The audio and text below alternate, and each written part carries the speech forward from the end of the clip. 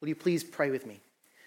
Now, Lord, take my lips and speak through them. Take our minds and think through them. Take our hearts and set them on fire with love for you. Amen. Please be seated. Well, good morning.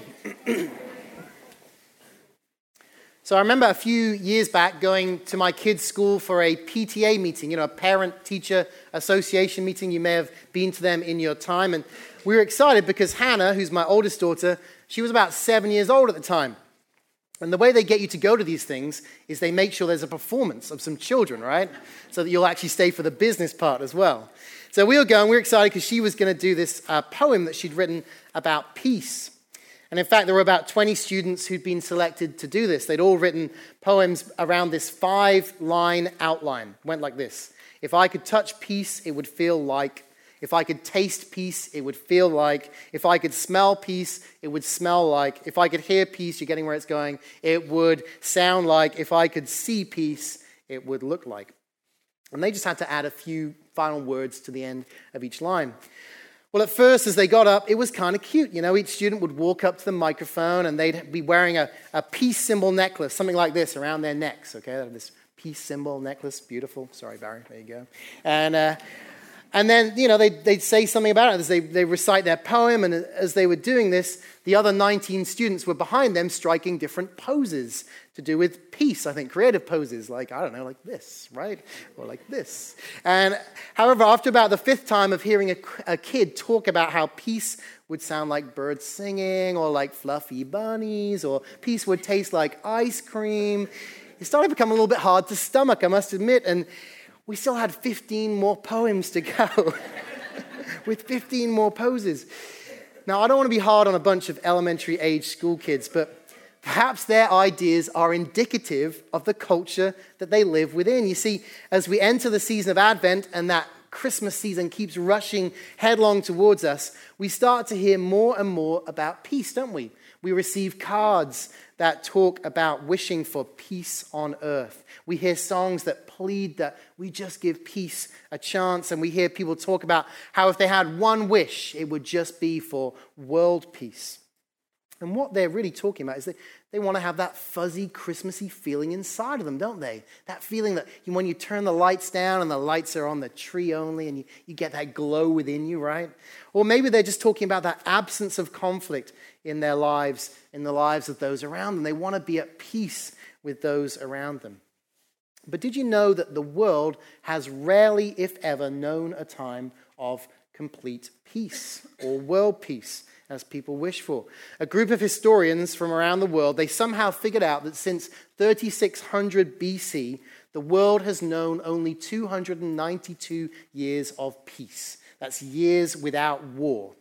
And during that period, there have been 14,351 different wars, large and small, in which 3.64 billion people have been killed. It's tragic, isn't it? When it comes to the biblical definition of peace, though, an absence of conflict is far too narrow a definition. And anyway, the truth according to Scripture is that there will never, ever be an end to conflict on this earth, at least not until Jesus returns. He tells us to expect wars and rumors of wars. Now, the Bible's clear that there won't be an end to all conflict until he comes back. Now, once you know this, it might seem futile, right, to work for peace. You just think, well, what's the point? It's not going to happen anyway. So what are we to do? Jesus says, blessed are the peacemakers. And yet peace, as defined by this world, seems to be out of reach beyond that warm, fuzzy, Christmassy feeling. This week, we're going to look at the Messiah, who's the Prince of Peace, or the Sar Shalom, as the Hebrew says. Now, I don't know if you know this, but the Hebrew word for peace, which is shalom, is about much more than simply the absence of conflict in our lives or in the lives of others. It means completeness. It means soundness. It means safety and even prosperity. And what we'll see today is that Jesus Christ is the only one who's brought shalom. He's the only one who's bringing shalom, and he is the only one who will bring true shalom in the end to complete fullness. So let's turn to our scripture readings for today. You can find them on your scripture insert in your announcement sheet. And let's see what God would say to us through his word. So in our New Testament epistle from Romans chapter 5, we see that Jesus has already brought the peace that the world needs. In verse 1, the Apostle Paul writes this: "Therefore, since we have been justified by faith, we have peace with God through our Lord Jesus Christ." First and foremost, this is the peace that mankind needs. Peace not in that sense of a warm, fuzzy feeling or in the sense of just having some peace and quiet, but rather in the Jewish sense of shalom, meaning wholeness or completeness. And what Paul's telling us is that once we've been justified by faith, once we've been set free from sin, then we are at peace with God. We are complete people living as we were meant to live in relationship with our Creator once again, with free, unhindered access to God himself. And this peace we experience is the peace that passes all understanding. It's a peace that transcends reason or human explanation, one that only the Holy Spirit living within us can give to us. And it means that even in the most troubling of situations, even when everyone else is anxious or panicking, even in the face of death itself, we are at peace because we know that nothing at all, nothing in this world or the next can separate us from the love of God. And why is all this possible? Well, it's because of Jesus' life, death, and resurrection. You see, God knows that we can't do this for ourselves, however hard we try. In verse 6 we read, "For while we were still weak, at the right time Christ died for the ungodly." See, Paul understands that as humans we're weak. We're helpless to save ourselves. But not only this, we're ungodly. The Greek word used here is asabes, and it's not a flattering word. It means that we are irreverent towards God, we are condemning of him, we are even wicked. It's not simply, you see, that we're people who occasionally make mistakes. No, you and I are rotten through and through from birth. We're infected with sin because of Adam. And as Paul puts it in verse 8, our identity prior to knowing Jesus is that of sinners. We've offended God by our behavior. We have not lived up to his standards. In fact, we can't even do that for one day. And how do I know that? How do I know we can't do it for one day? Because I know myself. I know Jonathan Bennett all too well. Friends, there isn't a day that I don't sin against God, right? And the same is true for you and for every person in mankind. In a recent article in Christianity Today, a prominent Christian leader and author, Andy Crouch, who I've actually heard speak and read some of his books, he wrote this: "If you knew my full condition of my heart, my fantasies and grievances, my anxieties and darkest solitary thoughts, you would declare me a danger to myself and others. I cannot be entrusted with power by myself, certainly not with celebrity, and neither can you." And in her excellent new book called Confronting Christianity, I recommend you all read, Rebecca McLaughlin writes this: "It has been said that no friendship in the world would last a day if we could see each other's thoughts. Run that test on yourself between now and tomorrow. Think of everyone you spend time with and ask, would I let them see a transcript of my thoughts? My marriage would die. My children would be crushed. My friends would leave. My thoughts are not all bad. Many are good and kind and true. But like a bag of flour infested with maggots, no part of me is pure." Yes, we are sinful by nature. And so verse 9 mentions we are rightly destined to experience God's wrath or his righteous judgment. You see, all of this makes us enemies of God. We see that in verse 10. Yes, before salvation, we are literally at war with him.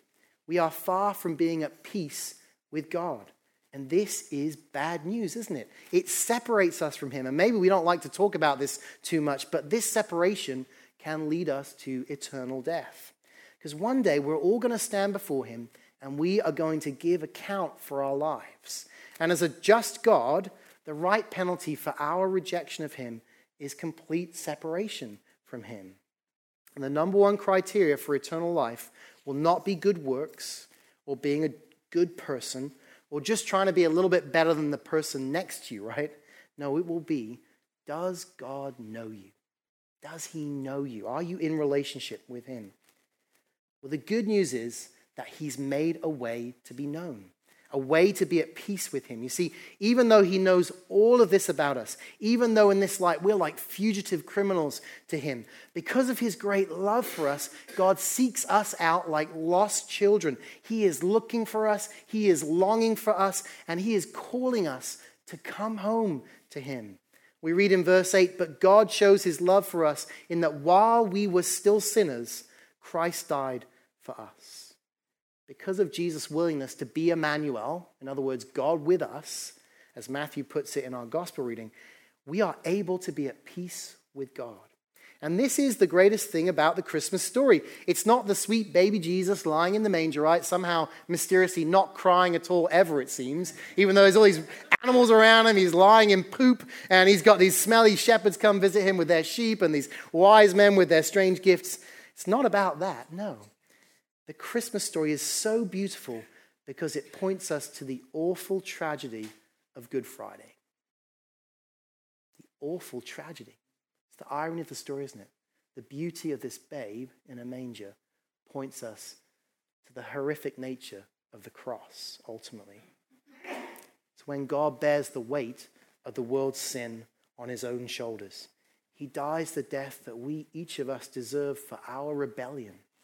See, the cross is the thing that enables us to be justified by Jesus' blood and saved by him from the wrath of God. That's verse 9. And then to be reconciled to God by the death of his Son, verse 10. But Good Friday's tragedy, of course, is followed by the glory of Easter, isn't it? When Jesus rises again from the grave, and it's the resurrection that enables us to be saved by his life, verse 10, and to rejoice in God through our Lord Jesus Christ, through whom we've now received reconciliation, verse 11. This is the risen King who came first as a babe 2,000 years ago and who's coming again. He is the Prince of Peace. In fact, he is the very author of peace. And because of this, he's the one who can bring peace to any situation in our lives. He can bring it to our marriages. Doesn't matter where they're at right now, he can bring peace to that. Not only that, he can bring peace to our families, even where they're divided and broken and torn apart. He can bring peace to our work situations, even in the midst of conflict. He can bring peace to our neighborhoods. He can bring peace to our friendships. He can bring peace to our churches. He can bring peace to our finances. He can bring peace to our anxieties. He can bring peace to our hearts and to the hearts of all those around us, right here and right now. You see, once we repent, once we receive his love and his forgiveness, we experience his shalom, and we become people of peace. And even in the most trying of situations, even in the midst of terrible suffering, we're able to stand firm in the Lord. We are no longer people who stand on shifting sands, right? We're people who stand on solid rock. But more than this, by his Holy Spirit, we're able to bring peace to even the most difficult of situations. Yes, by his Spirit working through us, his Spirit of wisdom, understanding, counsel, might, and knowledge and fear of the Lord, he chooses you and me to be bringers of peace to his world. The Spirit that indwelled him, that same Spirit indwells all of us who are his followers, and it's constantly available to all of us. We just need to ask him to fill us anew. So where can you be a peacemaker today? Where do you need to take the first step and initiate healing in a broken situation? Perhaps seeking forgiveness, even if you feel that you're the one who's being wronged. Perhaps swallowing your pride and showing grace to another. There's a great moment in our service, isn't there, where we call it the passing of the peace, right? You ever wondered about why we do that at that place? Some people think it's like the sort of the seventh inning stretch, right, in baseball. It's your chance to get up, stretch, say hello to everyone, actually say some words. No, we bring the peace because God's given us his peace. We've just asked for forgiveness in the confession, right? And then we are to share that peace with others. And it's actually a moment where if you're in conflict with someone in the room, you're supposed to leave the room and deal with that conflict before you come to the table. That's why we have the peace right there, right then. And there are people who actually do that. They realize, I've just had an argument with my husband or wife. I got to go out and deal with that before I can come to the table and receive the sacrament of Holy Communion. It's said that the London Times newspaper once sent out an inquiry to famous authors, and they asked them this question: what's wrong with the world today? And G.K. Chesterton, a Christian, renowned writer, philosopher, and theologian, he wrote back and he put down these words, simply saying, "Dear sir, I am yours, G.K. Chesterton. I am." Peacemaking begins with our recognition that we're not as great as we think we are. Most of us have too high an estimation of ourselves, and that too often we're actually the problem in the world. But also the recognition that we can be the solution. We can be peacemakers in this world. You know, that night when I got back from the Parent-Teacher Association meeting, I went and I sat with Hannah in her bedroom. And she was in her bed and she was still proudly wearing her peace necklace, right? Still wearing that. And we talked a little bit about that evening. And then I asked her, I said, why don't you turn that peace necklace upside down, right? And then I asked her, I said, what do you think that looks like? What do you think that looks like, right? And it gradually dawned on her that it was a bit like a cross. That's right, I said. And did you know that it's only because of the cross of Jesus that we will ever experience true peace, both peace with God and peace on earth? Because of Jesus dying on the cross and rising again, we can be set free from sin and from death, and we can be at peace with God. And because of his victory on the cross, because of that, we can know that one day there will be world peace. One day, there'll be a new heaven, there'll be a new earth, there'll be no more pain, no more suffering, no more tears, no more. Friends, this is the peace that the world needs. It's not hallmark sentimentality, but genuine reconciliation with God. A reconciliation that saves us from his righteous anger. It's a reconciliation that saves us from our sin. A reconciliation that gives us full assurance that we're known and we're loved by the one who made us. And a reconciliation that then leads us to be people of peace, bringing God's kingdom here on earth. A peace that gives us a hope because we know that one day we will get to experience that new heaven and that new earth where God's shalom will reign. May we know this peace. May we bring this peace and hope in this peace, this Advent and evermore. Let us pray. I want to give a chance today to respond to what's just been said. I just encourage you to close your eyes, bow your heads. And if you're someone who's never experienced that peace of Christ in your life, but you would like to experience that now, I'm just going to pray a prayer, something simple.